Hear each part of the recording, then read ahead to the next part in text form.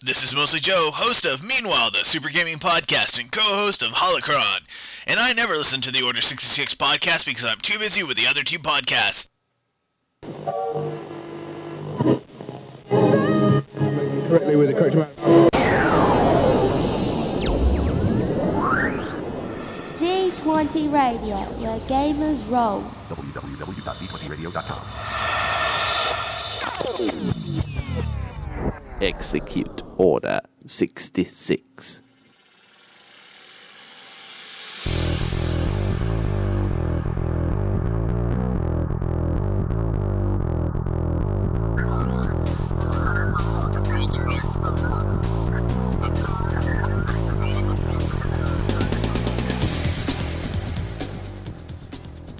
Howdy Gamer Nation, it's Friday. Beautiful Friday. This is December 19th, 2008. Welcome back to the Order 66 podcast. This is episode number 47, the last episode before Christmas. And those of you in the chat room, all 47 of you, thank you very much for joining us. Can see me in my Santa cap. And Chris, well, he did have another cap on, but he will soon. My Stevie Ray Vaughan hat, it does not fit over my my headphones. Yeah, you know. Therefore it is very, very painful and not comfortable to wear. Well, you know, what are you going to do, right? Not much you can do, Dave. No, I mean, nothing you can do except get another hat. Yeah, well, I'll tell you what, Christmas is coming, buddy. Now you know what to get me. Christmas time is here. Time and time for here and time for cheer. Yep. Wow. Although, you know, I've got a schizophrenic aunt who sings the a Christmas carol that she changed it, and it's now "Do You Hear What I Hear?" And you know, it's just a little bit different. Wow. I've got an obsessive compulsive cousin. He likes to sing jingle bells, jingle bells, jingle bells, jingle bells, jingle bells, jingle bells, jingle bells, jingle bells, jingle bells, jingle bells. Yep. What about a paranoia one? What about one for like a paranoid person? Santa Claus is coming to town to get me. Very, very nice. Yep. I like it. I like it a lot. All right. Well, you know, I mean, without further ado, I suppose. Yes. Well, it is announcement time, but let me start by saying welcome to the Order 66 podcast. I already said it. Yeah, but I'm GM Chris. What is up, Gamer Nation? And GM Dave yet again failed to introduce himself. Did not. He did. I think you're just traumatized by Brev. Dude, you'd be traumatized too, man. It's just nuts. You guys can go. We'll take this announcement first. It's kind of out of order. You know, obviously those of us that are in the chat room right now can see this live vidcast as we record. And GM Brev is over at my house playing Killer Bunnies with my wife and his wife. And yeah, right before the podcast started, he ran in here with no shirt on and shook his man boobs in my face, and it was very Pathetic. Traumatizing, to say Yeah. the least. God, still. Yeah. I'm gonna be lying in bed tonight. I'm gonna be staring at the ceiling, and I'm gonna do one of those full body shivers. You know what I mean? Yeah. You'll have nightmares for weeks. And weeks. And weeks. And weeks. And there. And then. And there. All right, so guess what, Gamer Nation? Episode number 1, which is really number 2 of Game On, is going to be up in just a matter of a couple of days. And we have more exciting news that episode number 2 of Meanwhile, the Super Gaming Podcast with Mostly Joe is up and available for download as we speak. And a super there's interview, a second right? one they got up. Yes, go ahead with that information since you're so excited. I'm excited. I haven't even heard it yet. I can't wait to hear it. Special edition, episode 1 of the special edition of Meanwhile is up, where Mostly Joe got to interview Shane Ivey of Arc Dream Publishing, which is tight. Yep. So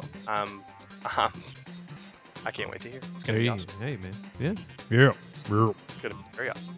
So, okay, as we start planning for episode 50, which has a dual significance. One, It's 50. It's a nice round number. So actually, Oh, yeah. there's like Yeah. three. There's like three different significances. And Significi? significi. I don't know. I'm That would be the half. plural. I'm half drunk from this drink that I made for myself earlier. Yes, you're rather verbose, I will say. But it's good and it's yummy, and I feel great. Okay. As we get ready for episode 50, which has a myriad of significances. First, it's episode 50. Nice round number, right? Oh, yeah. Second, it's the 1 year episode. It is the 1 year episode, 1 year anniversary of the Order 66 podcast, and so we want to celebrate. So we're asking for special bumpers between now and then that I will not play until the 1 year mark. If you guys want to say, hey, good job, whatever, I don't care. I'm not even going to ask you what to say.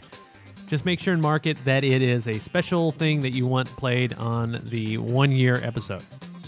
Word. So we're lining up guests. We're trying, well, hopefully, at the very least, we will have Sam. We will have Sterling. We will have, of course, Rodney. And look We'll at that. try. Son of... Have you been communicating with Rodney about this yet?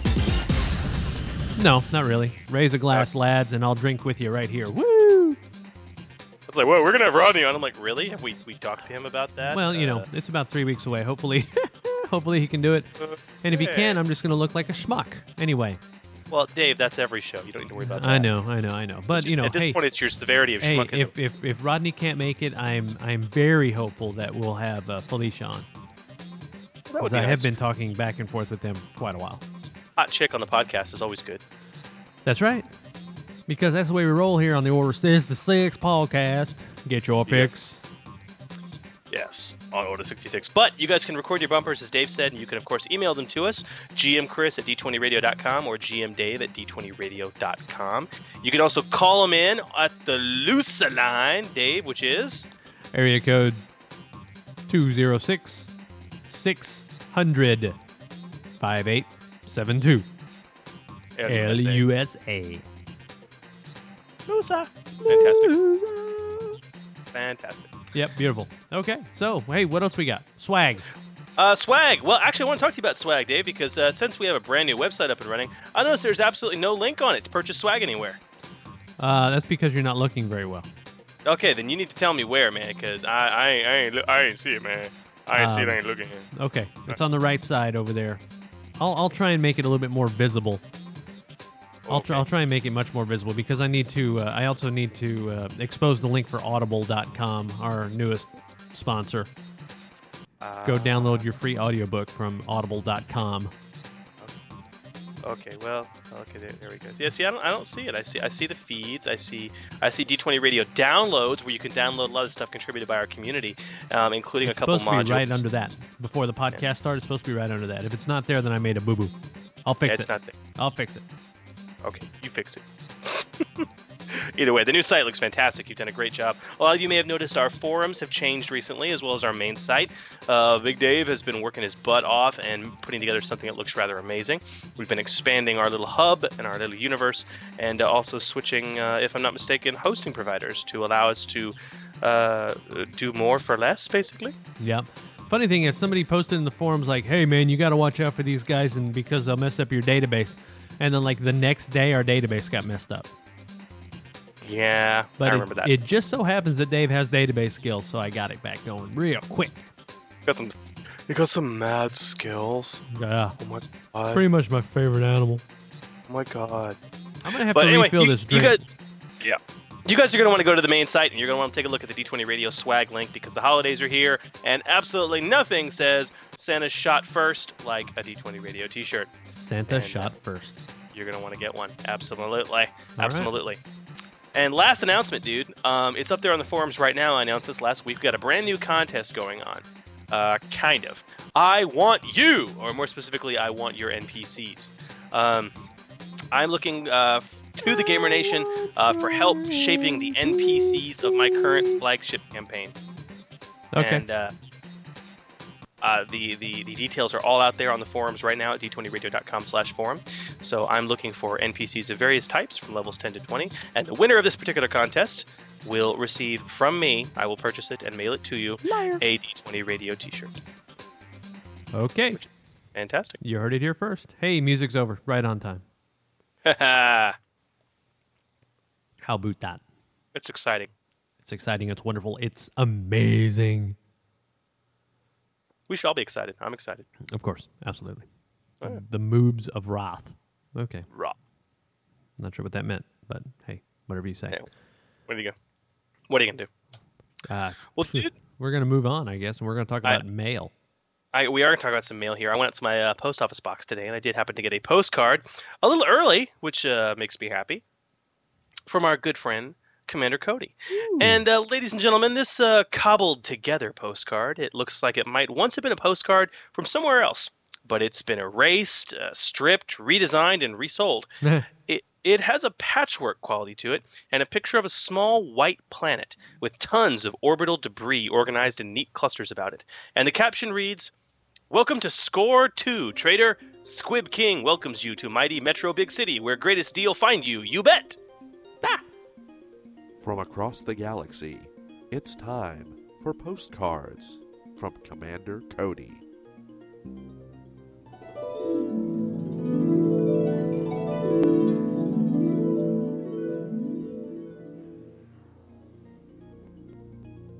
Dear GM Dave and GM Chris, greetings guys. I'll write to you this week from the Almanian sector and the Squib home world of Score 2. I can honestly tell you this is the last place I want to be. I didn't have the, best of luck at the Alina Classic, and neither did the men. Suffice it to say, we managed to lose our cruiser's hyperdrive, thanks to a Doug with a hydro spinner who took out the #1 chance in the race. My clone instructor always told me gambling was a bad idea. I'm desperate for Hot Command not to find out, so we've managed to use our backup hyperdrive to limp along the Outer Rim to the one place where I hope we can locate a replacement hyperdrive, the homeworld of the filthy, conniving little junk traders, the Squibs. Score 2 is a very small world covered entirely in ice, highly unremarkable except for the massive floating junkyards that orbit. They say that if a Squib trader on Score 2 doesn't have the engine part you need, then you can just stop looking. With that piece of advice, we're trolling through the capital of Metro Big City, trying to find what we need without drawing too much attention to ourselves. But everywhere we go, every step we take, we're constantly being hassled by the rodent-like furry little Squib, constantly trying to trade, bargain, and haggle. They keep grabbing our equipment and rubbing it against their fur, though I've been told this is actually how they taste things. Disgusting. I'm confident we can find a replacement hyperdrive, but the negotiation for price is what worries me. Squib use their small stature and disarming appearance to play people for fools, I know. I've got to be careful. A Corellian pilot once told me something about Squibs. They'll sell you a bucket of air, and then keep the bucket. Well, wish us luck, guys. We've got some serious haggling to do. Later! Long live the Empire! Your friend, Commander Cody. Yeah, if they're playing people for fools, then Commander Cody's going to fit the bill. They would have seen him coming. Oh, you're so hard on Cody. He's such a nice guy. I mean, Of seriously, it's course. not like we pay him or anything. He just sends us postcards out of the kindness of his heart, educates us, you know, Yup. in the general statuses of the galaxy and what's in it. It's going to be just fine. Yup. Yeah, it's fine. It's interesting. You were actually kind of talking when we were listening to Cody's postcard there. When I was listening to Podie's Coast Guard? Yeah, that Podie's Coast Guard. See, you're the one. I mean, I'm the one drinking here. You're the one that should be, talking regular. Yeah, well, what can I say? Yeah. Why not record that in advance? Old school. Come on. What do you think we are? Prepared? Give me a break. No, give me a break. There's no preparation here. Shit. It's nothing. I know. Yeah, okay. And so with that...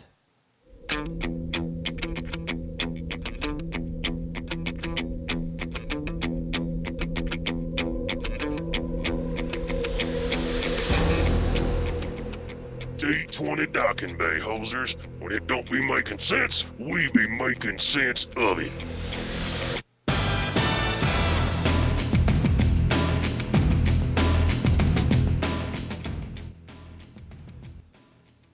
Questions! Answers. Lots of Welcome things. to the D20 Docking Bay, where we gather together our listener questions, either emailed to us or from our forums. And if you guys have any questions for the Docking Bay, any thorny rules issues, or colorful rules debacles you'd like us to delve into, you can, of course, email us again, gmchris at d20radio.com, gmdave at d20radio.com, or go become a member of the Gamer Nation, d20radio.com/forums. Post your mind, post your questions. Let our skilled community post up their knowledge and help you with what ails you. That's right, because nothing says debauchery like the D20 Docking Bay. Yes. I would agree with that sentiment. All right, dude. We got questions, man. We got quite a few. Lay 'em on me. Lay 'em on me. I want them. Okay, question number 1 from Rabid Gamer 1130. You really should have that checked out. Yeah. You can't cure rabies, you know. One of the newest posters on our forums had this question as his very first post. So this is Rabid Gamer 1130. Aw. This is a very common question, or what? A question that is very common to folks just getting introduced to the system. He writes, in regards to talents, do you have to stick with one tree or can you mix it up? Also, can a Jedi pick up a Force talent at first level? Okay. Well, are you sure you want to be reading the questions, Dave? Gee whiz, I don't know. We'll see how far I can get. Okay, well, that'll be entertaining. Well, in the answer to your question, Rabid Gamer, yeah, dude, you can. This is again, as Dave said, this is a very common question from people that are just getting started out. The answer to this, you can choose any talent from any tree within your class that you qualify for. I mean, by level 5, you can have 3 talents from 3 different trees, as long as they're all talent trees for your class, or 3 talents from the same tree, as long as you meet the prerequisites for each talent you have. Now, as for Force talents, they are the exception to the general rule. Any character with Force sensitivity, including a Jedi, always considers the Force talent trees as class talent trees. Always.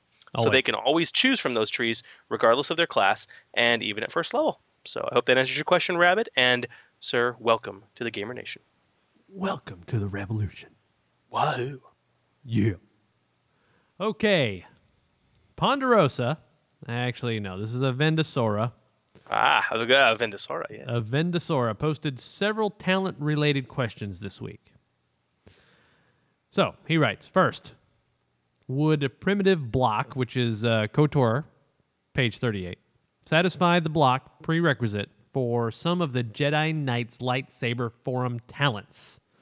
Now, I've heard some people say yes to this, but in my opinion of Vendosora, that would be a resounding no. Block is a talent. Primitive block is a completely different talent. And usually, when one talent substitutes for another, it says so. This one doesn't. And in my opinion, it shouldn't, especially for the reasons that you mentioned. Block, to me, the plain old block, is about having certain mastery and command with a lightsaber. Primitive block, not so much. No lightsaber required. Now, I know very well that you can use primitive block with a lightsaber if you happen to have one in your hand, but you can use it with anything. It's not a form of specialization. But yeah, the bottom line, I think it's just a little too powerful, so I would certainly say no. But that would just be me. Big negatory on that. Big negatory. Okay, second. Does the +1 damage die from the Inquisition? No one can stand the Spanish Inquisition. Talent. From the Inquisition talent, which is Force Unleashed, page 43, apply to Force abilities. The wording says you gain a +1 bonus on attack rolls and deal +1 die of damage. Your thoughts, sir? Well, the game is very basic, and that the devs clarified early on that a force power is not an attack, it's a skill check. And that dividing line is very clear. And anytime it's blurred, they spell it out very clearly and easily. I mean, such as using deflect on force lightning and move light object. But that isn't the case here, okay? An attack roll is not a force power. And I think most would agree this talent would be way too powerful if it boosted force powers in that respect. I mean, good grief, just extra die of damage on force powers? I mean, hell yeah. At the point in time where you have a rules question, in my opinion, of Vendosora, and you're making a ruling, and the ruling you make makes it to where no one in their right mind would go, holy crap, there's no reason I wouldn't pick that up, give it to me right now, then it's probably a little imbalanced. Pretty much. So that's where this falls in that category. So I would say no to that one. Yep.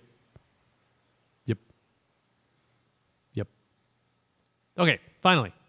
Finally. Would using any of the Imperial Inquisitor Force Adept talents from the Force Unleashed be worthy of a DSP? Ooh, good question. That's a tough one. Aaron Terrasante. Okay, let's talk raw, then let's talk realism. Okay. Rules is written, raw, the mere use of a talent will not garner you a DSP unless the talent says that using it will garner you a DSP. Okay? Regardless of whether it's from the Imperial Inquisitor tree or the Darkside Devotee tree or whatnot, right? Now, here's the problem with that. The mere use of a talent almost never occurs. I mean, if I use a Darkside talent, I'm usually using it to smite a foe or accomplish an action that will earn me a DSP anyway, okay, you know?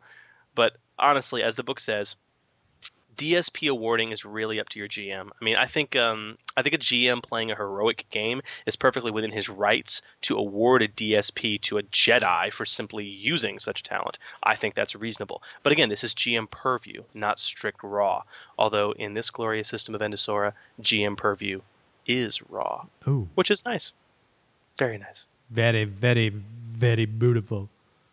I love Star Wars. If it was not for Star Wars, I would not be playing Star Wars today. Star Wars in my life. That's right. Okay. Sebastian Janikowski emailed us this week. Really? I was not aware his last name was Janikowski. I'm just guessing. Oh, okay. It's Sebastian. Sebastian emails us frequently, yes. That's right. He says, "Hello, chomp. I had a quick question regarding a rule from Force Unleashed and then one from Threats of the Galaxy.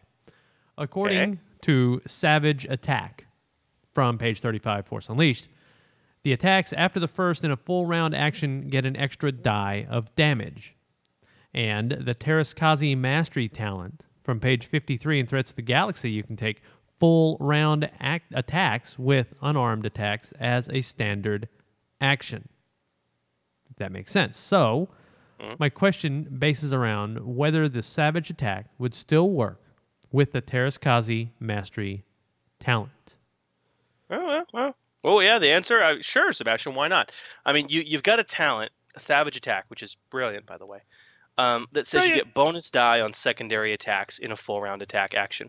But then you got another talent that says, hey, when you make a full round attack action like this, it's only going to cost you a standard action. Okay, well, the two should work together just fine. I mean, Savage Attack would still only apply itself to the non-primary attacks made in the full round action, regardless of, and this sounds kind of strange, of how long that full round action takes. I don't think it's too broken to do otherwise. You still don't get two standard actions in a round, so it's not like you're going to be able to do this more than once, even whether you took a full round action to do it or a standard action to do it. Yeah. Sounds good to me, man. I agree. 100%. 200%. Oh, yeah. That's a large percent, Dave. Yeah, absolutely. Yeah. All right, so Darth Orangutan had a question about the wealth talent. I believe that's Darth Gorilla. Yeah, okay. Yeah, that's the one. Okay, he posted this up on the forums. According to the errata, Knights of the Old Errata, that is, page 44 of the core rulebook for those following along at home and scoring in your scorebooks. Each time you gain a level, including the level at which you select this talent, you receive an amount of credits equal to $5,000 times your class level, where class level, according to the new definition, is any class that has access to a particular talent, to that particular talent. The phrase at issue is, each time you gain a level. The errata says nothing about a level in what. Now, it seems to me that the spirit of the rules suggests that you only gain the benefit of the extra credits when you take a level in one of those qualifying classes. My player says each time you gain a level may suggest that even if you take a level in Scoundrel, for example, you will get more money.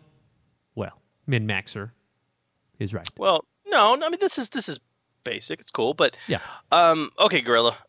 Your player is very much correct. Bada bing. This has been clarified by the devs, and simply put, every time you level, period, you get money from the wealth talent. Now, how much money that is all about how many class levels you have, i.e. Noble and Crime Lord are the only two classes with access to this talent right now. So if I have wealth and a single level in Noble or Crime Lord, I will get 5,000 creds every time I gain a level. Any level, whether it be that very same noble level I took the talent at, or a scoundrel or a soldier level taken later. All right, 10,000 credits if I have 2 levels in noble or crime lord every time I gain any level. Right. When you're wealthy, you're wealthy. That's the way it is. That's the way it is. Does it make sense? Now, of course, if I go straight noble / crime lord, then I'm getting 5,000 for one level, 10,000 for the next level, 15,000 for the next level, and so on and so forth. I mean, so you are going to be a lot wealthier by sticking to the straight class level progression for your wealth talent. But even if you don't, you're still going to get some cash. Yep. So worthwhile. Very much so, I think. Oh yeah. Okay. Well, so after the last podcast in the chat room, Kalen proposed a docking bay topic that was so excellent, we requested him to mail it in. Yeah, I remember this, yeah. Okay, and so here's what he had to say, and this is paraphrased, kind of. Okay, so let me put my Kalen voice in.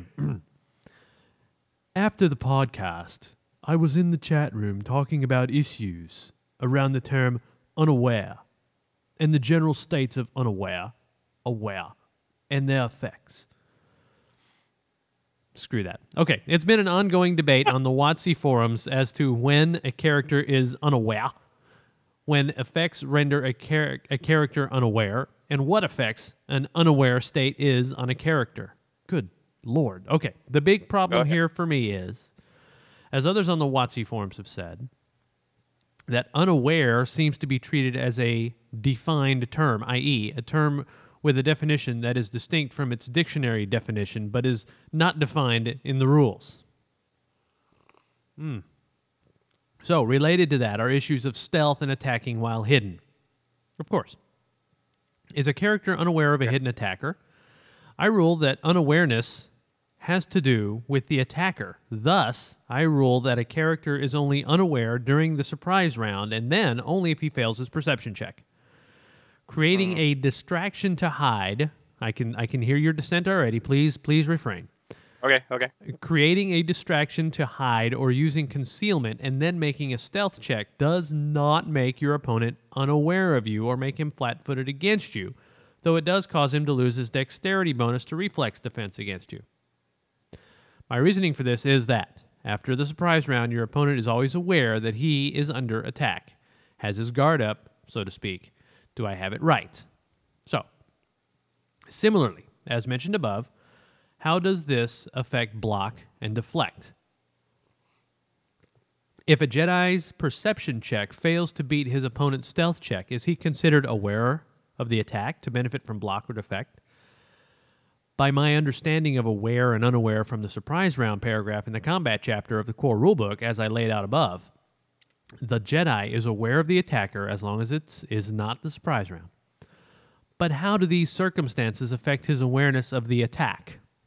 Also, it seems we need some clarifications on the difference between flat-footed and denied your dexterity bonus to reflex defense. By raw, these do not seem to be synonymous states to me, even though their effects on your reflex defense are the same. My gosh. People have nothing better to do.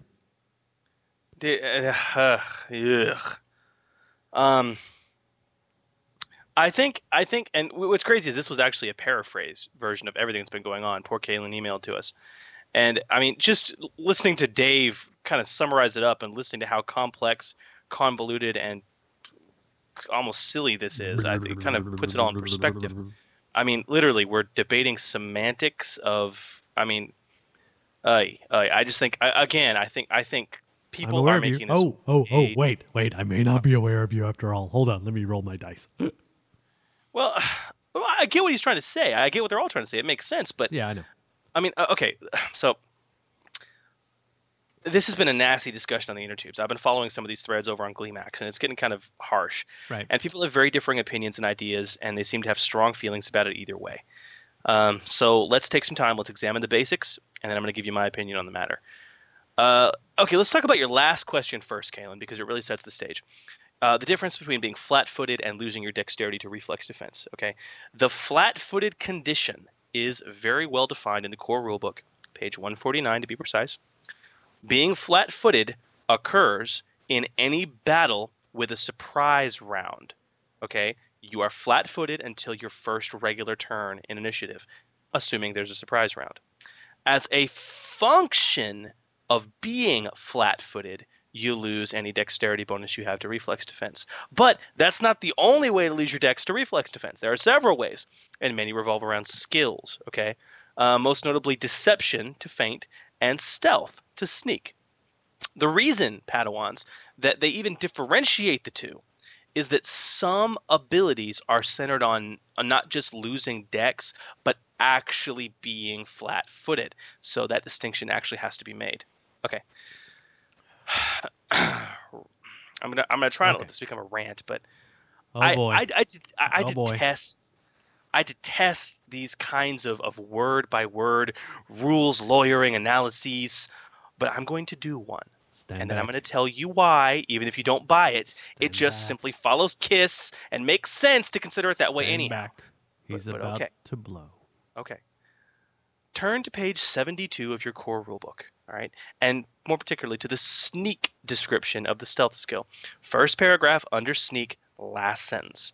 Verbatim, if an opponent's perception check equals or exceeds your stealth check, your opponent notices you. Ooh. Now, I am no English professor, but in my moderately educated head, if someone fails to notice you, i.e. their perception check does not meet or beat your stealth, they are unaware of you. Ooh, well, you're a smart guy. You're really smart guy. Is that reasonable? Okay. Yes, very much. Now, okay, well, you say that, but there's people that will argue with me on the forums. Now, for those of you who insist that the exact wording printed on the grain of the smashed tree pulp is not justifying it for you, well, this next argument should do, okay? For those who are simply able to go, gee, it frackin' makes sense that if you're hidden to someone, they're unaware of you, then that argument just kind of makes sense, doesn't it? It makes sense, and it's very KISS. Okay? Ooh, yes. So, does losing your dexterity to reflex defense make you unaware of a target? And the answer is maybe. This, younglings, is why we play with a breathing, thinking human being behind the GM screen instead of just playing a video game. So a Jedi can only deflect or block when they're aware of the attack, okay? So when are they unaware? When they're fracking unaware, okay? The times and options are numerous, all right? It's the GM's job to determine that. You want my own opinion?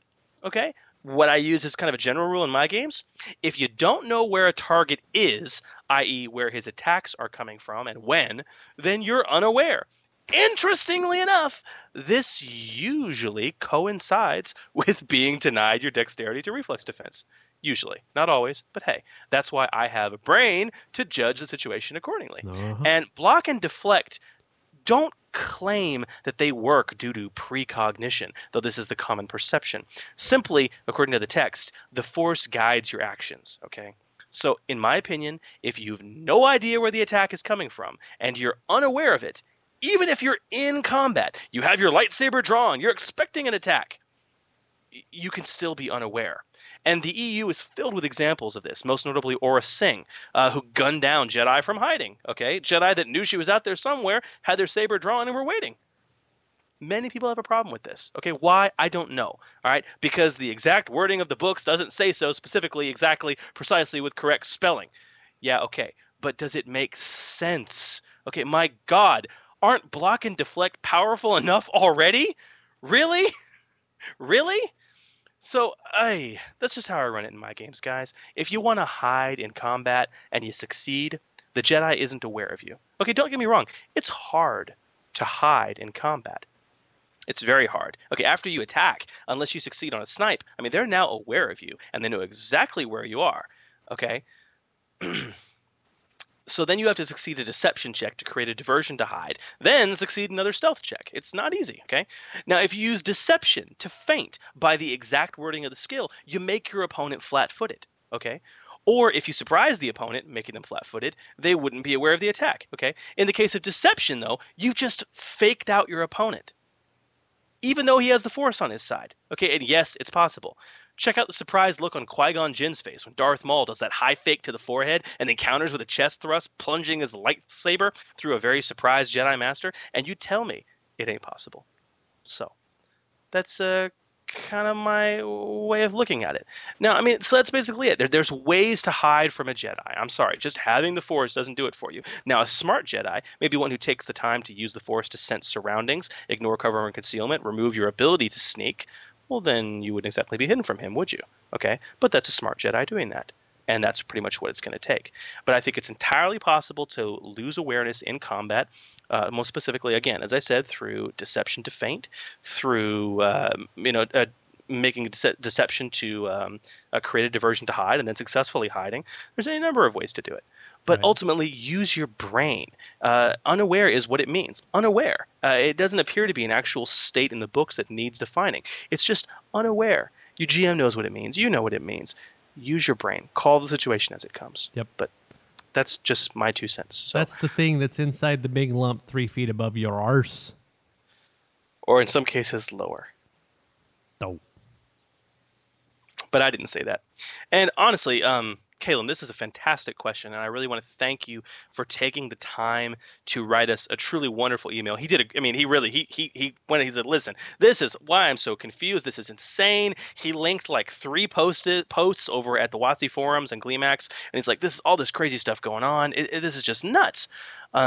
And really, thank you for taking the time to really bring this issue forward. Let us talk about it, Kalen, because it was marvelous. A marvelous thing to bring up and a good question to discuss. So thank you. Look marvelous. You look marvelous. You look marvelous. Because you look marvelous. And if you guys have any questions that you would like to look marvelous with, again, you can send them to us. Yes. Call the Lusa line, 206-600-5872, or email us, GMChris or GMDave at d20radio.com. Dun, dun, dun, dun. Okay, what do we got? Oh, yeah, here we go.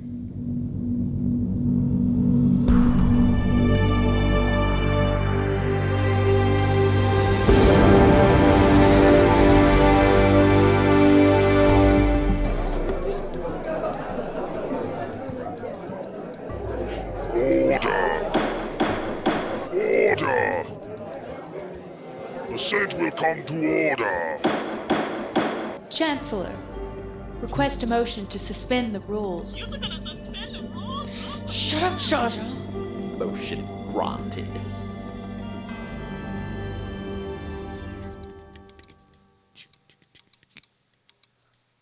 I thought you might get a kick out of this one, Dave. And I will get a kick out of it. Thank you. Okay. Well, you want to introduce it? Sure, why not? Okay. Special thanks to Merkaba Jedi.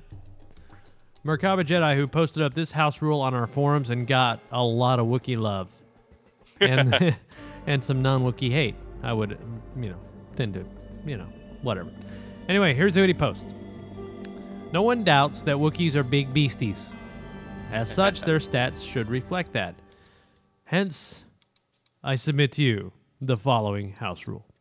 In my games, I give Wookiees a version of the powerful build trait from 3.5 D&D. In essence, this gives them the advantages of a large creature in most opposed combat situations, such as grappling, and allows them to use larger weapons. What it does not give them is reach, along with also not giving them the bonus to the damage threshold that other large creatures receive. So, now the question is, does this make them too broken good? I would say no. With Force Unleashed book, we have the introduction of both the Togorian and the Whipped, or Whipped. I don't even know how to say that. It's Whipped. Whipped. You can whip it. Okay, both full on large races. All right. In the core rulebook, we had Hutts, also large, with everything that size entails. Thus, it is my thinking that giving Wookiees the powerful build trait does not make them too overpowered and allows them to go toe-to-toe with some of the bigger races in the game without being too powerful. Wow. I think I want to call this rule. He'll rip your arms off. Okay. Thoughts. Ripping your Wow. arms out of your sockets. I know. Well, Dave, you might disagree with me on this, but frankly, I think this is a neat rule. But I think Wookiees are powerful enough, and that's just kind of where I go with. I think a +4 to strength and a +2 to con, double the normal healing rate, and powerful rage trait makes them badass enough. But that's me. Right. I don't relish the prospect of being with these of a being with these traits already. Now being able to dual wield vibroaxes, lift and use an E-web in 2 hands, or get another +5 on grapple checks. But hey, that's just me. Yep. What about you? I love Wookiees, so I love this rule more than anything in the world. All right, now, here's reality. Reality is you're going to give them all this stuff. You need to take something away. So if you do all this stuff, I would, at the minimum, take their strength down to +2. That's not a bad suggestion, Dave. At the minimum. So, that's just me. So I would do that, or I would remove rage, quite frankly. yeah, and I mean, rage is so ingrained to the Wookiee, Yeah, I know. backstory and lore that I think the +2 to strength probably. I mean, they're going to be, if you're going to treat them as a large creature anyway, they're going to have some of that. So Yeah, this is very true. And even then, I still think it might be a little too broken. yeah, it still might be. You're right. But I mean, honestly, yeah, you're gonna need to take something away. And see, look at you, man, burgeoning game designer. Hey, that's me. Fantastic. That's me. That's me. That's you. I love it. I love it. But honestly, this is a very fun rule. And if you really don't care about the power creep and you're having fun with it, and you got a Wookiee lover like Dave, this is kind of a fun thing to throw into your game. Wookiee lover. Hey, Strider made it into the chat room. Hello, Strider. He said he got a new job today. He got a new job today. Congratulations on the new job, Strider. Way to go. I got a promotion today. Woo! Yes, you did. Congratulations on that, by the way. Hey, it's all good. Fantastic. Well, dude, shall we try and maybe make a phone call to the guy we're paying to keep tabs for us? Shall we try? Shall we try? Shall we try? Okay. I don't know. I mean, we can try. Whether we will be successful or not is another thing. All right. Well, then we'll give it a shot. We shall give it a shot right now. TK421, sir. TK421. Come in, please. Well, hey, Dave, how you doing, man? Well, now, how about that? For timeliness. I appreciate the timeliness, my friend. Hey, man, Hoser, I'm getting better, working hard. I've been doing a little thing. I've been getting a lot better with my logistics, man. I've been going through some training courses for my diction and my planning, which apparently are closely related to each other. Well, okay, good. I'm glad, man. What are you doing like that? Oh, man, well, I've been put in charge of a very important task for the Empire. I'm out here over at listening station 47213, and we're out here on the Galactic Rim, and it's a very, very important job. I've been putting in charge here of coordinating all the supply crates that are in our warehouse, and it's not for everyone. You got to have a certain acumen and degree of figuring stuff out to be able to do this job. A degree of acumen in figuring stuff out. Nice. Oh, yeah, you know how it is, yeah. So in other words, you need to be smart. You gotta be smart, man. You gotta be real smart. And you gotta get your stuff together. You gotta plan, son. You gotta plan, man. I got a little notebook I've been carrying around with me with all my figures and facts and ventures on it, so I can keep track of things as I go. It makes a world of difference. Yeah. Plus, like, if I see, like, a fine, Twi'lek woman coming through, I can stop and I can sketch her, I made a sketch for a pretty lady the other day, Great. Glad to hear it. Oh, well, she liked it a lot. I gave it to her. Well, she said, I made the large boobies just a little too big. She liked it a lot. Okay, that sounds good to me, man. Oh, to me. All right, I'm sorry. I don't mean to be making fun of you, but You do it to yourself sometimes, you know. But hey, we enjoy having you on the show. We appreciate it. Not all of us have your level of vocal skills. Hey, GM Dave. vocal skills, nunchuck skills, computer You should hacking be ashamed skills. of yourself, making fun of me. Hey, I'm proud of my skills, man. They help me become the person I am today.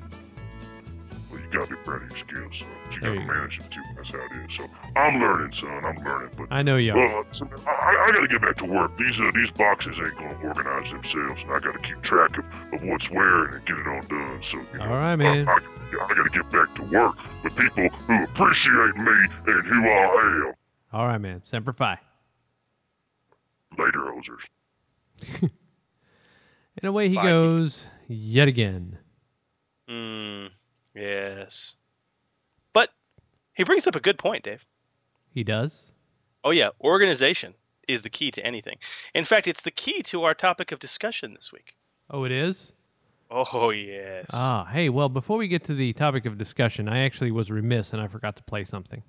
Oh, Whoa, play whoa, it. whoa. Hey, wait up, guys. Wait, hey. Oh, Jesus. They're going right now. Man, come on. I don't think we have time for that. There's not a lot we can do with only 15 minutes prior to the show, man.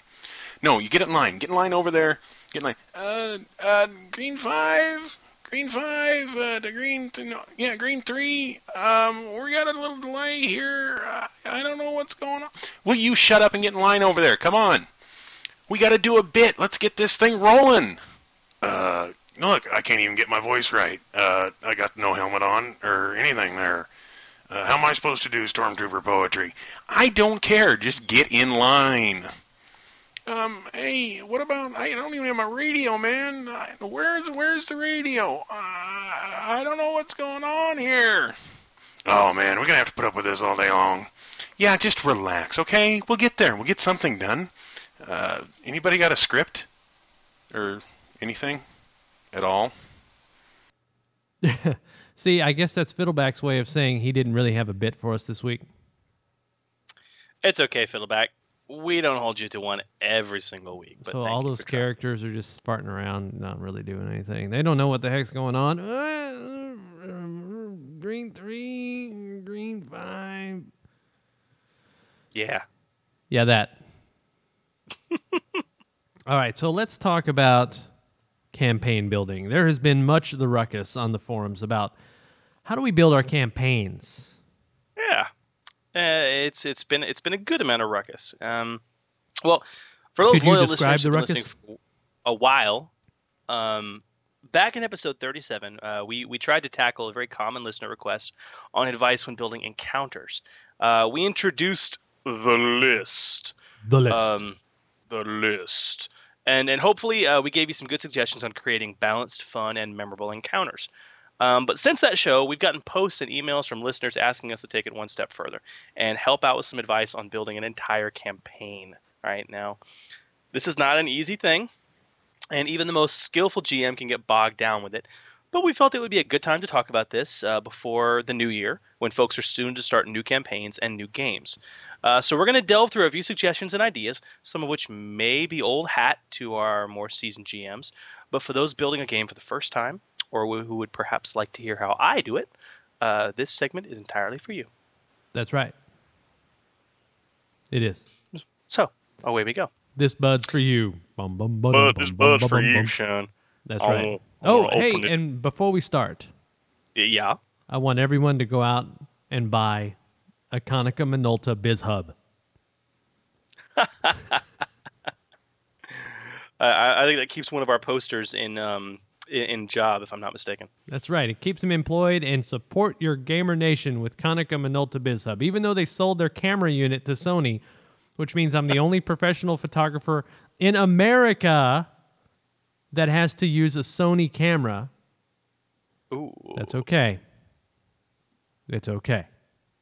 Ooh, I get that's- made fun that's of bad. all the time, but I'm not about to give up my multiple thousands of dollars that I've invested in lenses just so I can shoot a Canon. Well, yeah, okay. You know. That Anyway. makes sense. Anyway, it's good technology. Anyway, I digress. That's probably better left for daydreaming. So, would think so. Yes. All right, so let's explain a campaign versus a session. Okay. I think it's important to make this distinction for several reasons. Okay. The decision as to what type of game you're going to run is directly related to how much time and energy that needs to go into planning it, really. And GMs usually experience the greatest frustrations they have by expecting one of these two things and getting the exact opposite.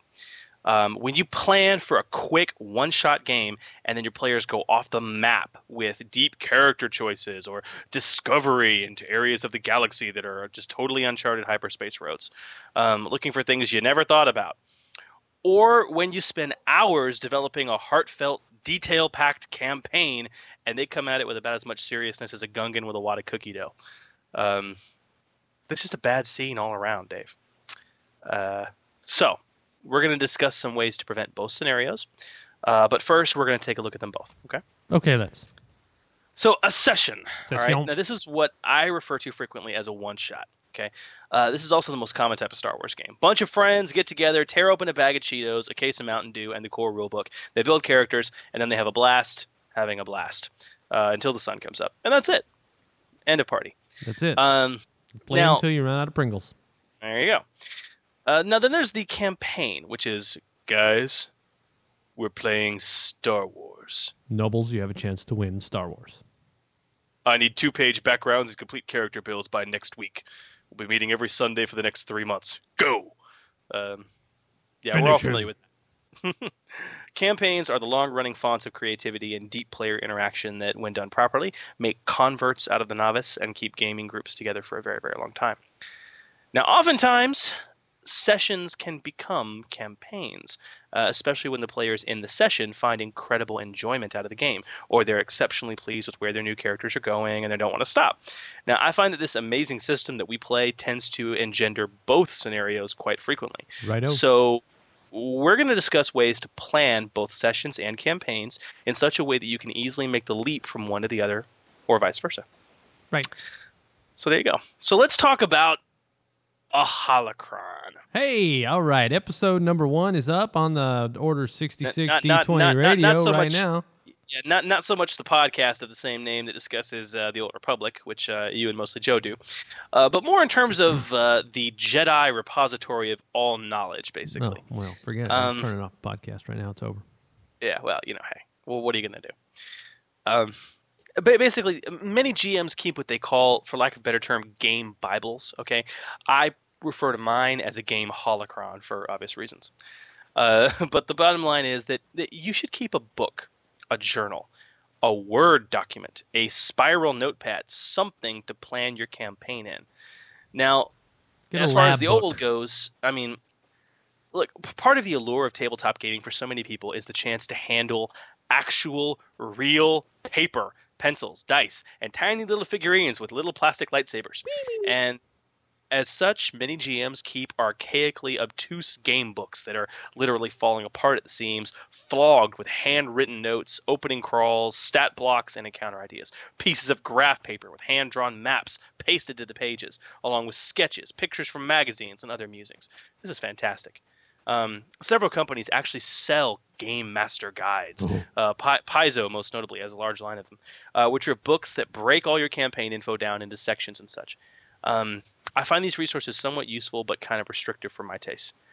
I personally would always prefer a Moleskine or composition-bound ledger. Cheap, very tough, very easy to write in. I still have several of my old ones on the shelf. I mean, one for each campaign I've ever run. I love those things. I used to use them like for lab notebooks in college. Yeah, they're fantastic. And you can even get ones where half the page is like lined or ruled or blank, completely blank paper, and the other half is graph paper, which is just fantastic for maps. Yeah. Well, that's kind of the old way of creating your holocron. Well, it's also the 21st century now, younglings. Welcome to the 80s. Hey. Yeah, I know. We're not quite in a galaxy far, far away, and my datapad is not as cool as Wedge Antilles, but my laptop is pretty goddamn useful. Oh, see, we went the entire podcast without a word like that. Oh, wait, what, GD? Yeah. It's not that bad. I downgraded our rating to that of general audience. Oh, I'm sad. Well, guys, the majority of my campaign planning today occurs now in MS Publisher or Word. I can type things much faster than I can write, and I can do it on the fly. I can import stat blocks and picks, anything I need. When it comes time for the game, I cut and paste what I need into a smaller file. I print it and take it right to the table. If I don't just prop my laptop up next to the table, okay?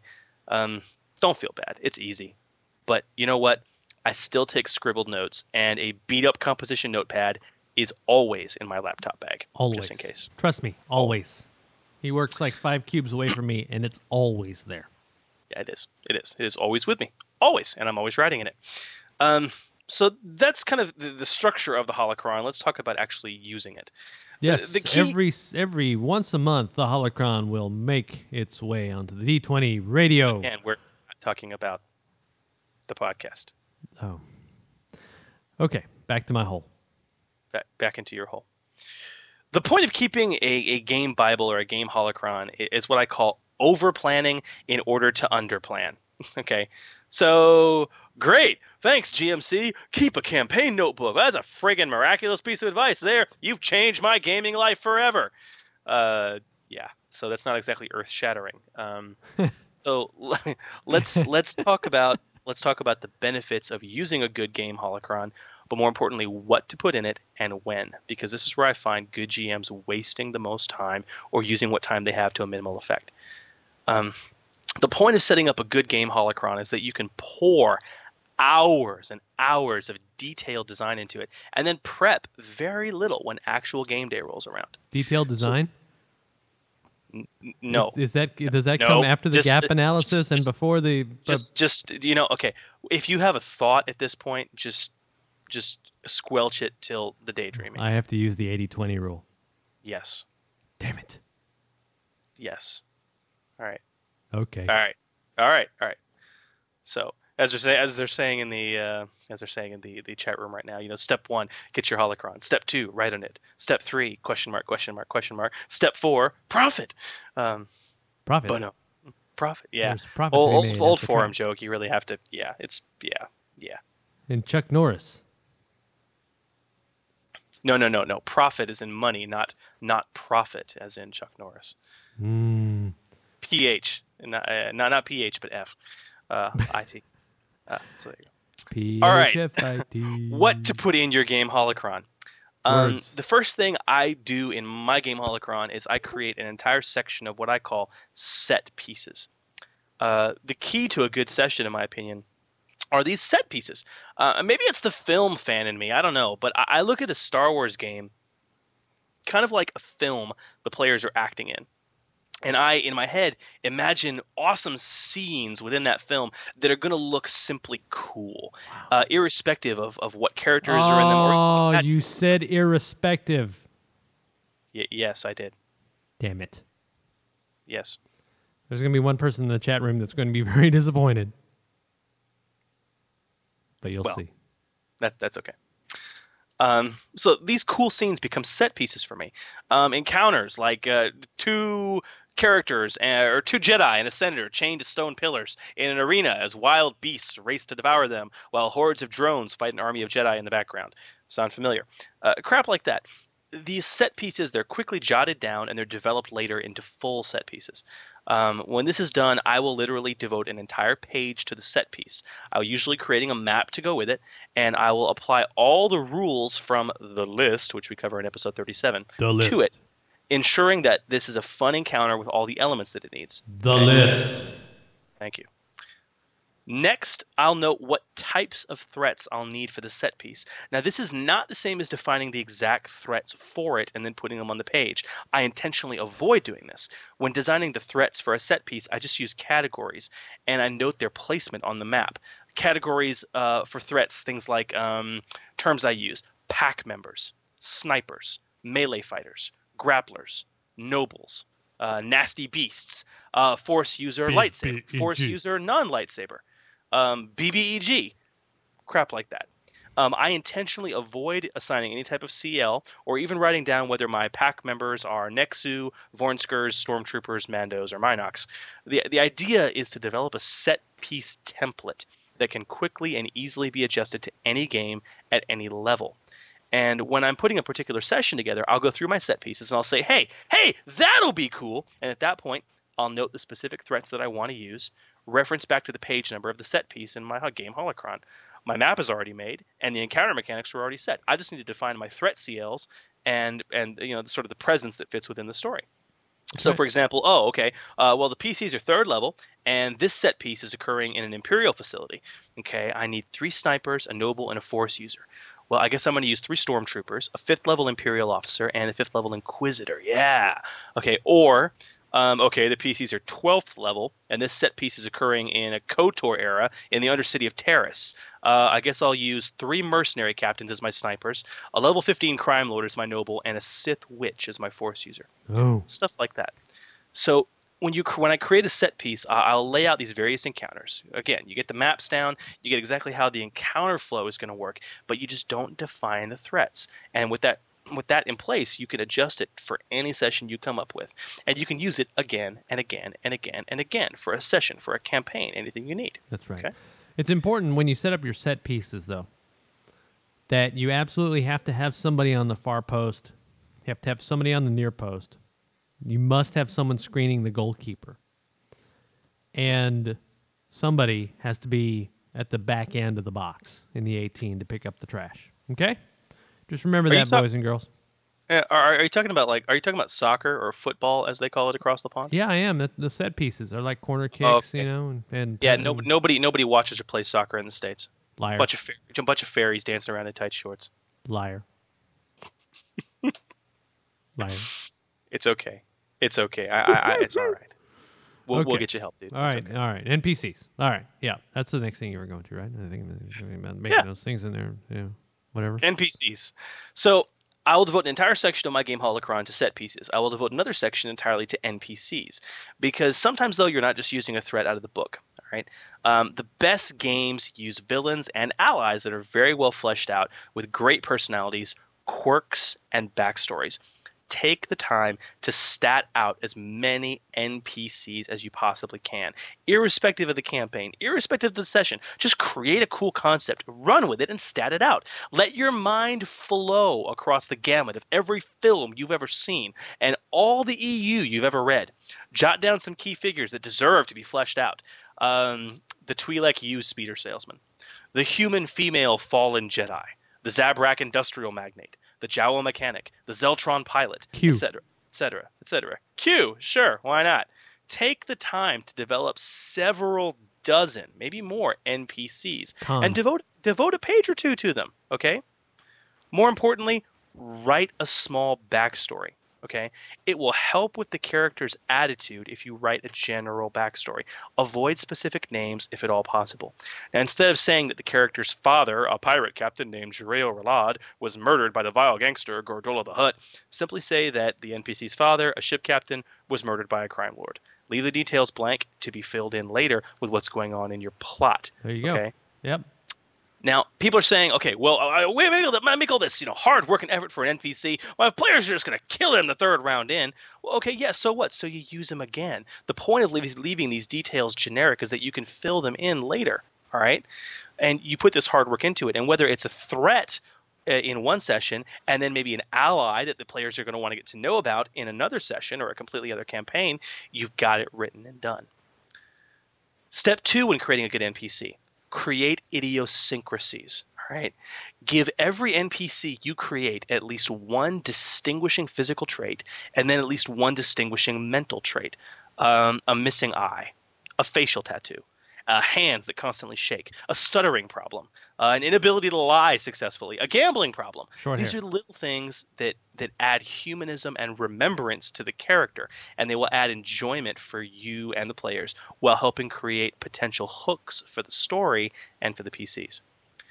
And lastly, when you're statting these NPCs out, stat them out at multiple levels. I usually stat out 3 variations of an NPC, a low level, a mid level, and a high level version. You never know which one you're going to need. So when it comes time to add the proper NPC to your encounter, whether it be a memorable contact or a mini boss or a BPEG, go through your listed NPCs. Grab the one that makes the grade. Maybe update the name, the race, the skill selection, maybe, but the core hard work has already been done. All right. Lastly, the third section I will devote to my game holocron is ships and equipment. The Enterprise D. Actually, C is my preferred enterprise. Do you know why? Why? Because William Shatner got sucked out into space from it. Yeah, he did, as a matter of fact. And right on into the ribbon of energy called the Nexus. Lame plot device. That's what you say. That's what you say. You know, I personally think it was just fine. I mean, I don't care, you know, if he steps right out. She's hear me say that, and she's going to slap me. Yeah, I mean, you know, he steps out of the Nexus. He goes up with Picard. He beats up the bad guy. He launches the missile into the sun, and then they go back and they redo it, and it changes, you know, because the time changes and all that, you know. So, I mean, what are we talking about? I don't know, man. You're going at it like mad. Although, I think I lost geek cred because I'm serious. I lost major geek cred because the chat room is pointing out that that's not the Enterprise C, it's the Enterprise B. Yeah. Ooh. Well, again, I'm not a huge Star Trek fanatic. That would be my wife. I'm more of the Star Wars variety. So, welcome to the holodeck, the Star Trek D20 podcast. Hey, I like that one. Start that. Who not said a bad that? idea. The Strath. Yeah, that's right. Tasha, thank you, Joe. Tasha Yar died on Enterprise C. That's right. Another stupid time travel plot. God. Yes. You ever notice there's no time travel in Star Wars? You know why? Because it's lame. Tasha Yar, who is hot. Bah. Yeah, Denise Crosby, very hot. I'm down with Crosby. Yeah. Okay, ships and equipment, Dave. I'd buy that for $1. I know you would. Sometimes, guys, for me at least, the most tedious part of a game is deciding what your players will find or be able to acquire. I mean, common things like unusual weapons taken from a fallen foe, a ship purchased in a hurry while fleeing Imperials on a space station. I mean, you can pull something out of your butt, but making it work usually takes a little bit of time. And first and foremost, ships, okay? Ship names. This can sometimes be the most stupidly long portion of acquiring a ship. And anyone who's ever GM'd a group of players buying a ship knows this. Well, they debate for 45 minutes over what they're going to name the darn ship. The circumference. So, exactly.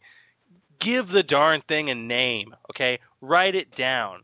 Note any special facilities or equipment the ship has, all of its stats if it's homebrewed or templated, or simply its page reference if it's a stock ship. Okay? Dave's bipod of Holy Smite. There you go. Just note it, and when it comes time for buying that ship, wham, turn to the page, boom, this is the ship available to you guys. This is how much it costs. There you go, all right? Now, equipment. Okay, now Saga is not D&D, okay? There is much less of a preoccupation on picking up defat loot, okay? But the books offer some great options for memorable pieces of equipment, all right? And thus, it's worthwhile to write down in a separate equipment section the stats and even names for really cool items with templates attached, or perhaps with various upgrades already added to them. Personally, I even go so far as to create groupings of equipment, attaching a party level to them, so I can just grab a set of equipment and go when it comes to what my party finds on the threats after they've defeated an encounter. So there you go. Welcome aboard the Ron Jeremy. Yes. You know, we actually have a ship names compilation thread in the Starships, Vehicles, and Equipment forum on the d20radio.com/forums. People are throwing up all their hard-earned stuff out there. There's some great... My favorite one was one crew came across a cargo ship hauling a load of yeast. The Peter North. And the ship name was the Monostat 7. So, yeah, very, very nice. Beautiful. So, I mean, this is it, guys, and it's just a matter of throwing it all together. All this stuff takes hours and hours and hours and hours of work, days of work. Yep, it does. And you know what? You will never, ever stop. You will continually be adding to it, constantly, frequently, laboriously, and you should do it. Why? Or your laboratory. Because it's fun. It's awesome. It's fantastic when you put together a great campaign and your players enjoy it, and yeah. Well, that's obviously, yes, but you should do this work ahead of time because when the time comes, you've got all you need to throw together a deep campaign on the fly or something you can draw from session by session. You got what you need to simply draw from for a one-shot and then put the holocron away until the next game. Okay? That's right. So So the campaign begins. Okay, you've decided to make a full-on campaign. Great. Grab your Holocron and open it to a blank page. Start making notes. Devote a page to it. Write a general 3 or 4 sentence idea right at the top of the ultimate campaign goal, the meta plot. Keep it short. Stupid. Then that's KISS right there. Yeah, well, there you go. Then think about how you're going to guide your players there and what steps it will take along the way to do that.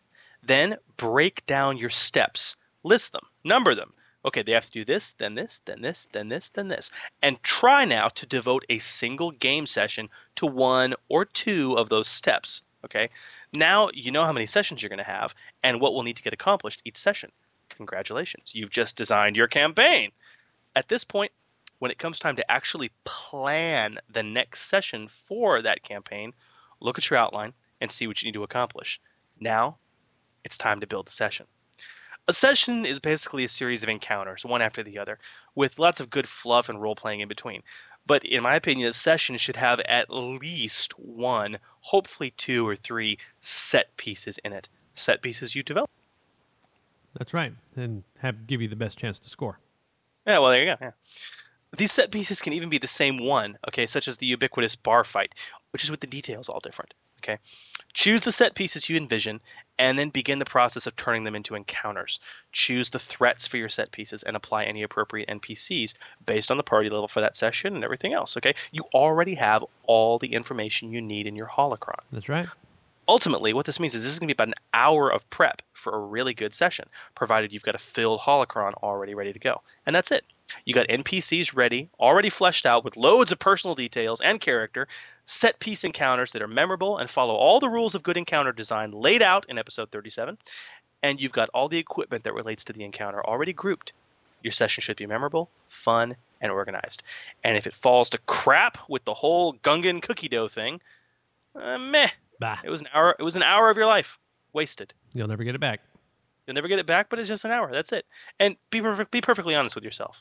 You've wasted more time than that with bad video games. That's right, boys and girls. So there you go. How many of us have put all kinds of times into Spore only to say this sucks? There you go. Well, I happen to like Spore, but I'm a glutton for punishment. The last suggestion I can give you is to wait to build your session before the single session starts, okay? This is kind of the last recommendation. Never build multiple sessions ahead of time. You don't need to. You've got your game Holocron. You've done all the hard work. At this point, it's about catering to the details, and that's going to change from session to session. So you're going to want to wait until after the last session to see what your players did or didn't do, the friendships they made, the enemies they earned, and the full outcome before you tailor your next session from the scraps of cloth in your Holocron. And since it's going to take you 30 minutes to an hour to do so, shouldn't be too terribly hard. So this is my recommendation for campaign building, Gamer Nation. Take it with what you will, a grain of salt, and it's just what I do. It's worked for me for many years, and maybe you can take something out of it. It has worked very well for us over the years, by the way. Yeah, and I mean, seriously, it applies across systems. Like, I mean, obviously not so much for NPCs and equipment, but especially for set pieces. I mean, I have set piece books that I have had in my library for a very, very long time. And I mean, spiral notepads and crap like that. And I've used them in D&D games. I've used them in Shadowrun games. I've used them in Star Wars. I've used them in just about everything I've ever run. A good set piece translates across those lines. So, it's just something, an ounce of preparation is worth a pound of cure, basically. Yep. And Destriath, he's talking about how, here's a serious question coming out of the chat room. So you've crafted your first session, you've got this great plot hook, and your players say, screw that, we're going to Philadelphia, and completely jettison your plot hook. Well, my answer to that is that if you've built your encounters correctly, that you can simply plug the encounter into wherever it is that they go and very gently push them back on track. Well, yeah, it's not even, listen, Yeah, you hit the nail on the head, Dave. But my philosophy is this: don't railroad your players. Let them go where they want to go. This is the beauty of building set pieces. They can apply to anything. Right. So, okay, they're not going to go to an Imperial facility. They're going to go to Felucia, okay? Well, if you had an awesome set piece built out where it was this huge gladiatorial combat in maybe an underground Imperial facility, well, all of a sudden it becomes a gladiatorial arena on Felucia, okay? Right. Pause, take 5 minutes, scrap your threats, and just go pull some Felucians and wild animals to represent your various set piece threats, and you're fine. Right. That's the point. A good set piece translates across any medium you want to give it. So even if they go off the rails, your set pieces still work. Why is Philadelphia looking like Tatooine today? That's what I want to know. Okay, never mind. know. We'll leave. I'm not- We'll leave that for daydreaming. Oh, okay. There will be a segment about Philadelphia and daydreaming. Yeah. Does that help to answer your question, Distrayeth? I mean, listen, if you're coming up with a plot hook and they jettison it, well, that kind of sucks. But what's really going to make a session memorable and a game memorable is not so much the amazing story you come up with, but the experiences they have. And that's really done through cool encounters. And, you know, when the players are having fun, you can find a way to direct them back to your main plot. You can make it work again. So, Yep. yeah. So there you go. Any other questions for the chat from the chat room at all? Because that was an excellent one. That was a really good one. Yeah. So- Very, very, very, very good one. You know, for those of you listening at home right now, or on the road or at work, you know, go to d20radio.com/forums where we actually have links that constantly update when we're going to have the next podcast and what time and all that. And you too can make an effort to be in the chat room, specifically when we're recording, and take part in what we're going to do. Absoluman. Distrayers says, "What? You mean they're not supposed to play this novel I wrote? What am I going to do with these 600 pages?" Oh, that's too bad. If you made 600 pages. Well, and see, that's the problem. That's the problem with writing a campaign in that fashion. Right. When you create a holocron, however, with lots of detail-free encounters and set pieces and equipment bundles and NPCs, it's all green. You can just apply it to whatever they go, wherever they do. Yep. So there you go. Beautiful. Yeah. So whatever are we going to do? I think that puts the wrap on a show. I think so. I've rambled on for quite some time. Thank you all for listening. Yeah, we've had some fun. Appreciate that. We've I had hope, a I little hope, bit hope of some fun. people got some useful advice out of it. We've had a little bit of fun. We had a little bit of drink. We had some fun and drink, and we're You've had a lot to drink, dude. I have had a little bit. I've had 2 of these glasses. See these big red glasses right here. See, I had 2 of them. Well, there you go. Yep. So I mean that equates to like maybe 3 or 4 shots over the course of an hour and a half. So that's a little bit of a lot considering that, you know, I don't weigh as much as I used to. Yeah, your ability to tolerate has gone down ever so slightly. Right, but my bed is only about of 100 pounds in 9 months. My bed is only 20 feet away. You're gonna crawl there ever so slowly. I will. Promise me you're gonna get the cast posted first, at the very least. Oh, of course, absolutely. Why not? Well, guys, thanks for listening in. If you guys have any topics you'd like to discuss on the show, please go ahead and email us or get to the forums. Let us know. Call the Lusa line. And with that, I wish everyone a happy holidays and peace, love, and good gaming. And keep them dice a-rolling. This is the Sith Princess. I never listened to Order 66.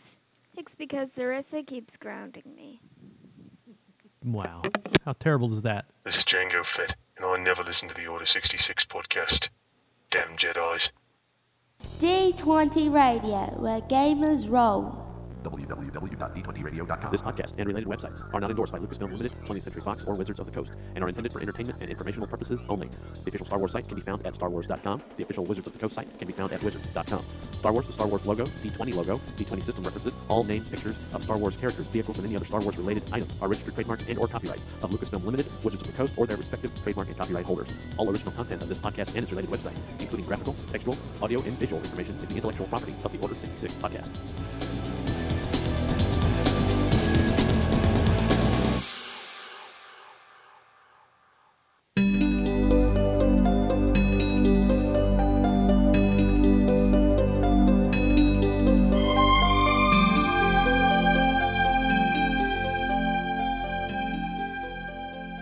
Welcome to Daydreaming with GM Dave.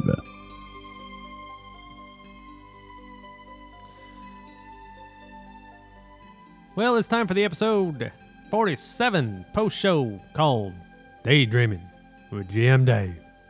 Is that what it's called? Is that what it's called? So, all right. So the Cowboys are going to play the Baltimore Ravens tomorrow. Do you know why I hate the Baltimore Ravens? Oh, you know GM Dominic. He's one of my fellow judges at Gen Con. He's in Baltimore right now, and he's a Raven fan. Is he really? Oh yeah. Well, Baltimore Ravens made the mistake of signing a spare-to-fair wide receiver. Ooh. Named Germany Thompson one day. So that's why I hate the Baltimore Ravens. Again, you're bringing in pointless references from work that no one Absolutely understands. pointless. Absolutely pointless. But, you know, my hatred knows no bounds. Yeah, we know that. It's pretty good. I think we should rename this segment Day Drinking with GM Dave. Day drinking with... Hey, you know, it's not really... It's not. My point is proven. I'm not really drunk by any stretch of the imagination here. Am I slurring my words? Am I actually uttering the word storm pooper truitry? And well, I did that while completely sober. I'm just kind of in a daze right now. I'm here. I'm floating. I feel great. Close your eyes. It's a Friday night. Move to your happy cave. My happy there cave. You find your power animal. Ah, that's my happy place. My happy place. And so those of you, do we have any listeners in Philadelphia? Dave. Yes. Slide. Okay. I don't know if we have any listeners in Philadelphia or not. Anyway, the Philadelphia reference comes in because, okay, I told you guys about Facebook last week, right? That I discovered Facebook and I've discovered all these. You discovered it. It didn't exist before you were on it. I know. You know what I mean. You know what I mean? I got like some invitation from somebody because I had a Facebook page that I'd completely forgotten about, and there it is, you know? So, anyway, I've started finding all these friends, some people that I work with, some people that I went to high school with, some people that I went to middle school with, and then one found me. All right, no. Yeah, whatever. I don't know how the scenario went. Anyway, yesterday I started flying back with little messages back and forth with the very first girl I ever had a big crush on when I was like 12. Now, okay. Isn't that freaking hilarious? Well. And she lives in Philadelphia. I'm trying to remember. The first girl I ever had a crush on, I was much younger than 12. I think I was 8 or 9, and her name was Terry Tryon. That's a fake name. Shit you not, man. It was her name. Okay. And we kissed under a jungle gym. I remember that distinctly. Okay, so, see, I could never. I was a timid kid, and this girl was. No. This girl was absolutely beautiful in my mind, anyway. She had these eyes that would kill you. These deep blue eyes that she still has today on her Facebook profile. They just jump off the page at you. Anyway, they're beautiful eyes. And I never really talked to her. I don't think, it was high school before we really started talking and all that, and it was too late for anything like that. So anyway, she's moved off to Philadelphia. I missed the boat on yet another one.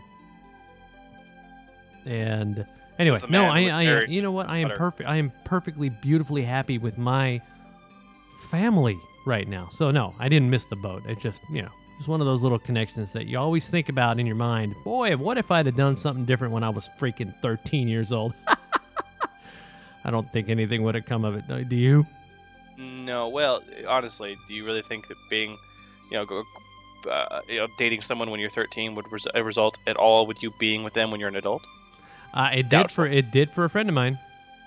Yeah, but that's so rare. I can't even tell you. Yeah, I know. It is absolutely rare. So anyway, wherever you are, Sherry in Philadelphia. Yep. You were the apple of my eye once. 27 years ago. I think you're starting to use the podcast as a form of catharsis, Dave. This is very not healthy. It's not cathartic. It's just, it's funny. It's fun. It's not on, anyway. It happened. It was fun, and it was, I don't know. It's getting in touch with your old roots is what it is. I don't know. Oh, dude, they got the Grecian formula for men. It gets in touch with your old roots. Oh, dude. I don't need any of that. Yeah. I need I do. nothing of that. Okay, so speaking of the Baltimore Ravens, they're coming to town tomorrow, and the Dallas Cowboys will be playing against them, and I hope they win because never mind, I've gotten into this already, right? I hate the Baltimore Ravens, Yes. and I don't really like them either. And Well, I hope you hate them. they, although they have some purple in their uniforms, and I really like purple. So I don't know what the deal is. Anyway, I wanted to see 7 Minutes today. My wife wanted to go see 7 Minutes, and we didn't 7 go see pounds? it. Huh? You mean 7 pounds? 7. Yeah, 7 pounds. 7 pounds. 7. The Will Smith movie. He's 7 pounds. It's 7 pounds. 7 pounds. 7 pounds. All right, 7 pounds. 7 lira. 7 pounds. 7 rubles. Whatever it is. I wanted to go see it. My wife wasn't feeling very well. She is sleeping in the other room. The same bed that's only 15 feet away from me that I really want to just go sleep in later because I'm tired and I feel the slightest bit off. Probably due to the alcohol in your system. Yeah, but it's just a little bit. Dave, it's junk drink. Let me tell you what. And furthermore, it's rum. You don't handle rum well, dude. I've seen it. It's rum and it's triple sec. Dude, yeah, that's really, really, really bad. And it's really Sunny D. Did I ever tell you about the first time I got my wife drunk? Did she have Funyuns? No. Okay. No. So, first time I met my wife, she was, I didn't have a problem drinking, but she was not a big drinker. And there really hadn't even been a time in her life, even, halfway through college at that point, that she'd ever just been rip-roaring drunk, okay? So we have these friends that like to throw themed parties, and they threw an 80s party, and it was just fantastic. I went to a thrift store, and I got a white linen summer suit for like $10, and I threw it on, and I rolled the sleeves up on the jacket, and I found a pink t-shirt that I wore underneath it with like white deck shoes and like a gold chain, and I had this Don Johnson look going on. It was freaking hilarious. And then my wife, with her beautiful red hair, she like teased it out, and then she found this like denim loopy dress with white keds and a big floppy shirt button up with a belt worn over it with bangled bracelets and did this Molly Ringwald look. It was fantastic. So anyway, we go to this party, right? And we're drinking, we're having a great time, and people are just handing my wife stuff. And she was drinking everything. I mean, at one point it just became a game because she wouldn't say no and she didn't know any better. She mixed that night many different kinds of beer: wine, rum, gin, vodka, tequila, wine coolers, and sake. Oh, yeah.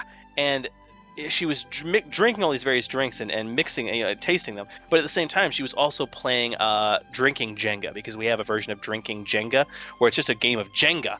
But on the bottom of all the pieces, we've written stuff. Either drink 1, drink 2, drink 3, or pour 1, pour 2, pour 3. And there's a communal cup. So if you get a drink, you have to drink however many it tells you to. Or if you pour, you have to pour into the communal cup. And whoever topples the Jenga drinks the communal cup, right? Oh. So my wife played Jenga and lost twice. Oh. All right. I mean, oh God.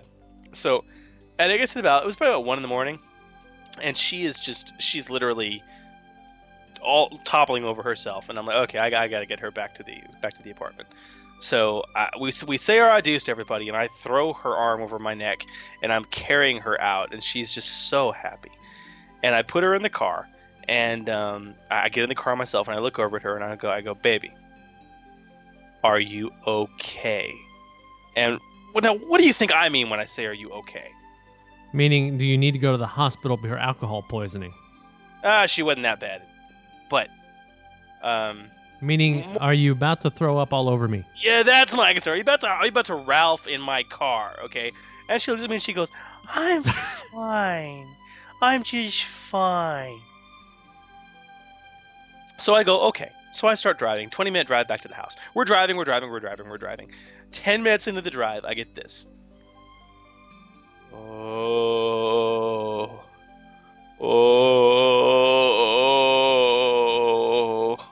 I'm like, oh God! All right, now this is a long time ago, so this is my ghetto hoopty. All right, no power, nothing, no power locks, no power windows. So I'm driving with my left hand. I reach over with my right, and I'm turning the little window crank, getting the window down. The moment it's down, I grab the back of her head, and I shove her head out the window on the freeway, going about 65, and the wind's blowing in there, and I'm like, okay, because the fresh air helps. It's just, she's like, and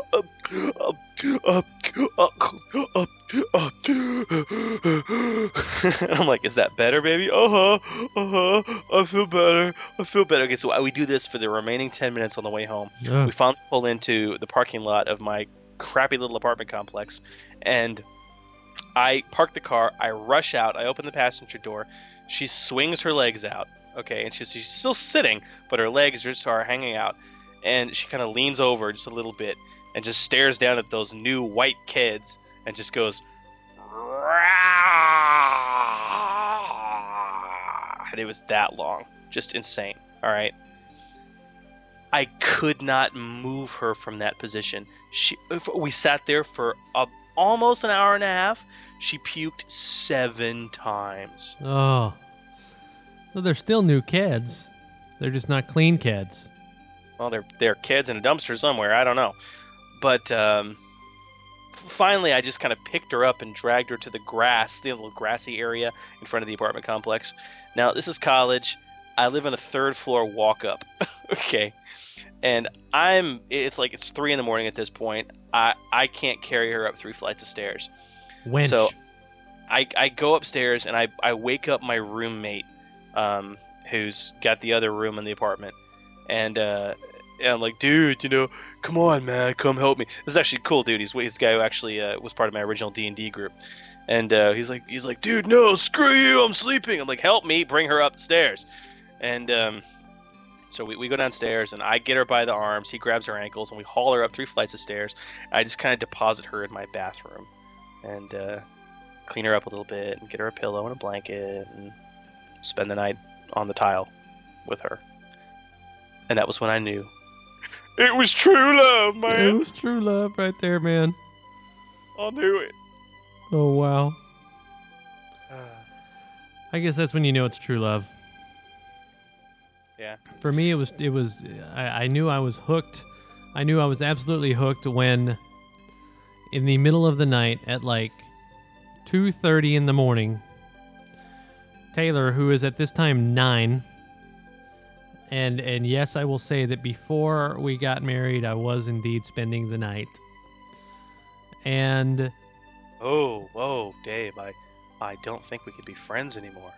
I know I'm a terrible person. But now, of course, things are different. I must absolutely it's imperative to me that I teach my daughter to make informed decisions when it comes to those types of things.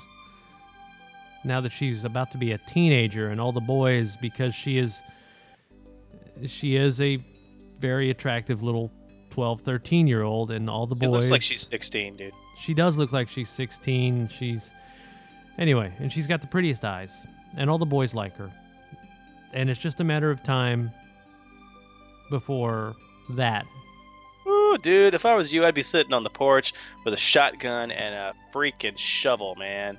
I'd be inspecting every date with a fine-tooth comb, man. Well, okay, I don't have the shotgun, but I do have a 270 caliber rifle.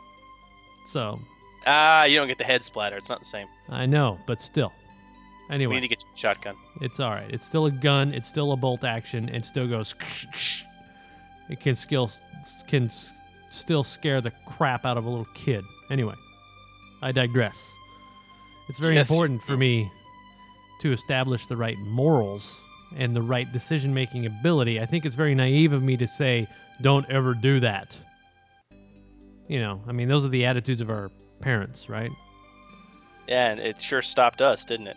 Yeah, obviously. So, hey, wait a second. I was one, and you know what? Maybe the Gamer Nation will kill me, but I was one that actually waited until I got married. It's true.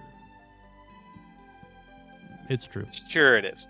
It is, man. It is. I'm not lying this time. No. I promise. Anyway, as long as I equip her to make the best decisions possible and hopefully, like, teach her what it is and why it is that boys just think with their little whatevers, as long as they have covers on their whatevers, then I guess that's pretty much where I have to go with it.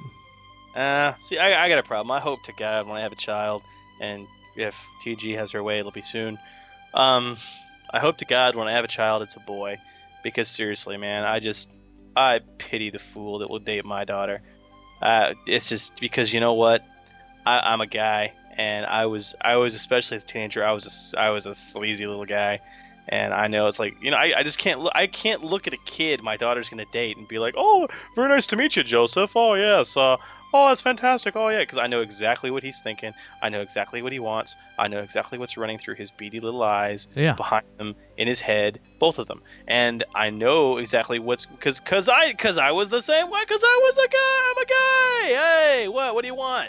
You know, so yeah. I'm still a guy. We're both still guys. We know exactly how guys think. And we know, especially when you're 13 and 14 and 15 and 16-year-olds, that you're not thinking with your brain. Well, no, when you're 13, 14, 15, you're thinking only one thing, basically. So that's pretty much it. Yeah. So yeah, I pity the fool that tries to date my daughter. What are you gonna do? Yep. What are you gonna do? Yep. That's what I've told Taylor. If I'll convince her to become a nun. I think that's the best solution. The first boy you come home with, you better not like him all that much. That's what I told her. It's very important to me not to. Yeah, but she's a smart cookie. She's gonna bring back a total, like, douchebag that she doesn't even like, just so you can have a swat at him. I guess so. But see, I'm smart enough to where I will know, and I will be able to ascertain that, and I'll be able to. Sure, you are. Yeah. Anyway, maybe I should augment it to, like, the first 3 boys that you bring home, you shouldn't like all that much. Well, yeah. Whatever. Anyway. Yeah, I would. Yeah, Distrath. It would be great to lock up my daughter until she's 30, but that's not gonna happen. Nah, Nope. she'd break out. She's a intelligent little girl. She is. She's smart, so she will never bring a boy home, Strider says. Well, I don't know about that, but anyway. Yeah, I have to sit him down on the couch. What are your intentions toward my daughter, sir? Yeah, I'm sure that'll go over really well. I know. I already scared the crap out of one of those little boys. They called it like 1:30 in the morning. Oh, that's a no-no. Yeah. Yeah, that's for the bad. 1:30 in the morning, and I picked up the phone and I said hello. And now, to this kid's credit, this was a Friday night. I normally let my daughter talk on the phone till after midnight on Friday nights. It really doesn't matter, She gets one night a week where she gets to stay up late. And so, anyway, she fell asleep. This kid calls at 1:30, which is way later than I let her stay on the phone.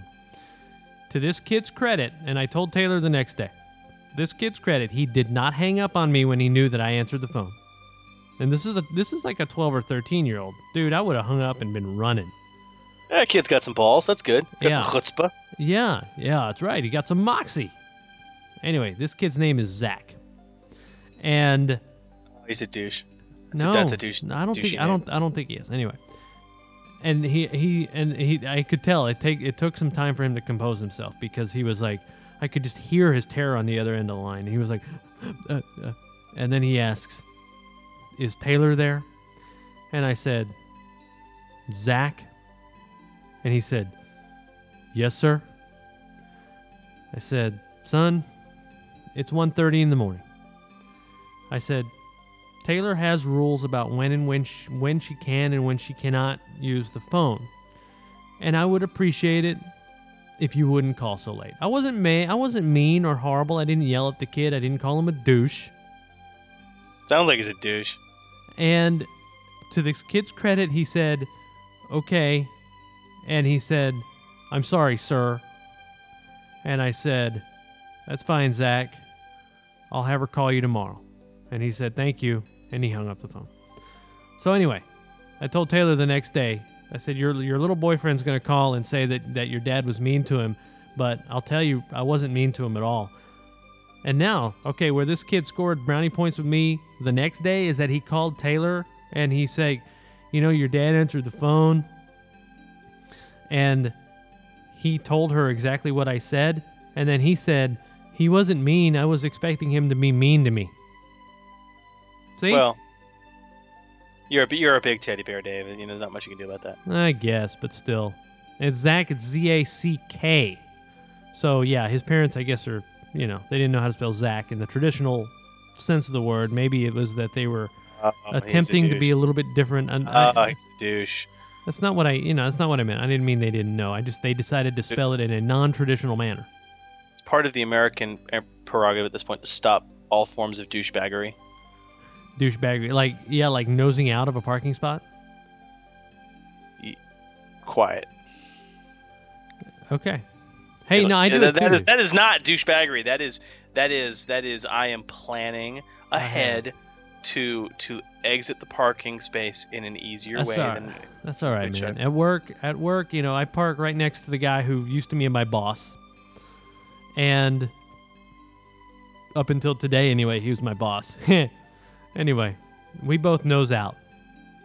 We have we're both Ford truck man. That's what I am. Yes. Anyway, so it's understood that that's Ford truck row right there, and we all nose out, and that's fine. Everybody noses out. We're planning ahead.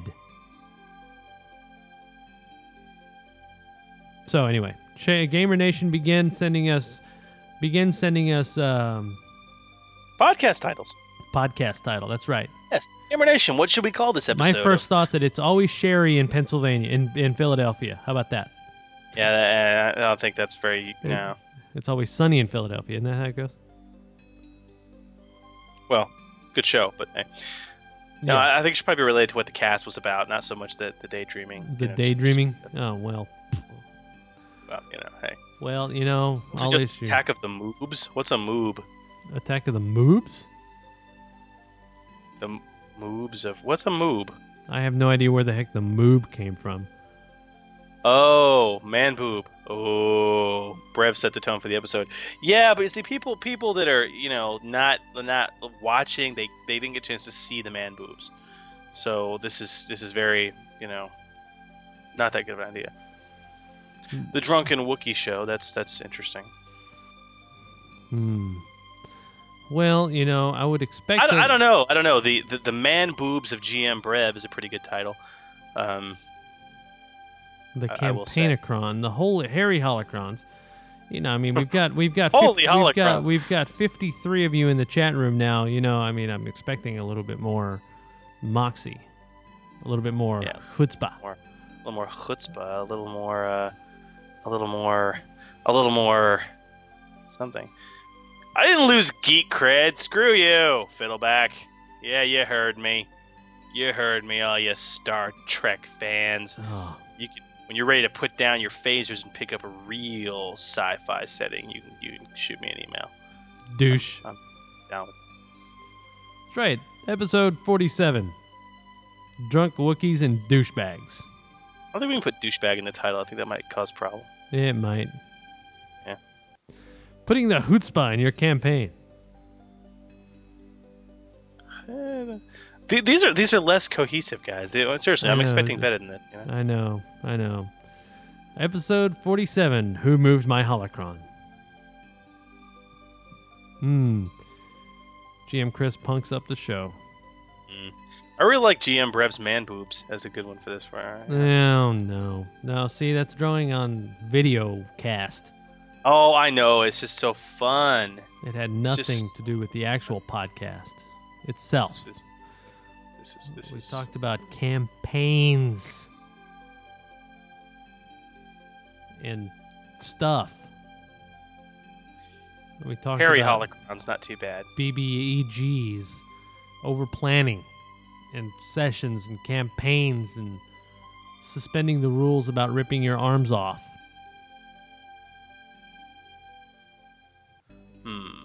Tipsy tips and holocron maintenance. That's not bad. Tipsy tips and holocron hijinks. Dude, we have alliteration. That's brilliant. Alliteration is perfect, man. See? Putting the pain in campaign. Except that pain doesn't have a G in it. That's close. That's pretty good, Fiddleback. Yeah, I think we'll give this one to a combination of Mostly Joe and Distreth. Or Yeah, Distreth. tipsy tips and holocron hijinks. I'm down with that. Winner! Yes, winner. Yo, Levin winner. Pay the line, take the don't. Yes, sirree. Anyway, we wish everyone in the States and everyone who is not currently lighting their menorahs, and actually everyone who's lighting their menorahs, we wish a very happy Hanukkah. Some others we wish a very Merry Christmas. Some others we wish a very happy Festivus. And to others we wish a happy Kwanzaa. To others, I hope you had an outstanding Ramadan, although that's already passed, I think. Or is Ramadan in January? I don't remember. I think it's in January. I honestly don't remember, but I will not exclude those of other religions, even though I do not profess to know everything about them. In this, the holiday season, in these, the aughts, we wish everyone peace, love, and good gaming. And a happy holidays.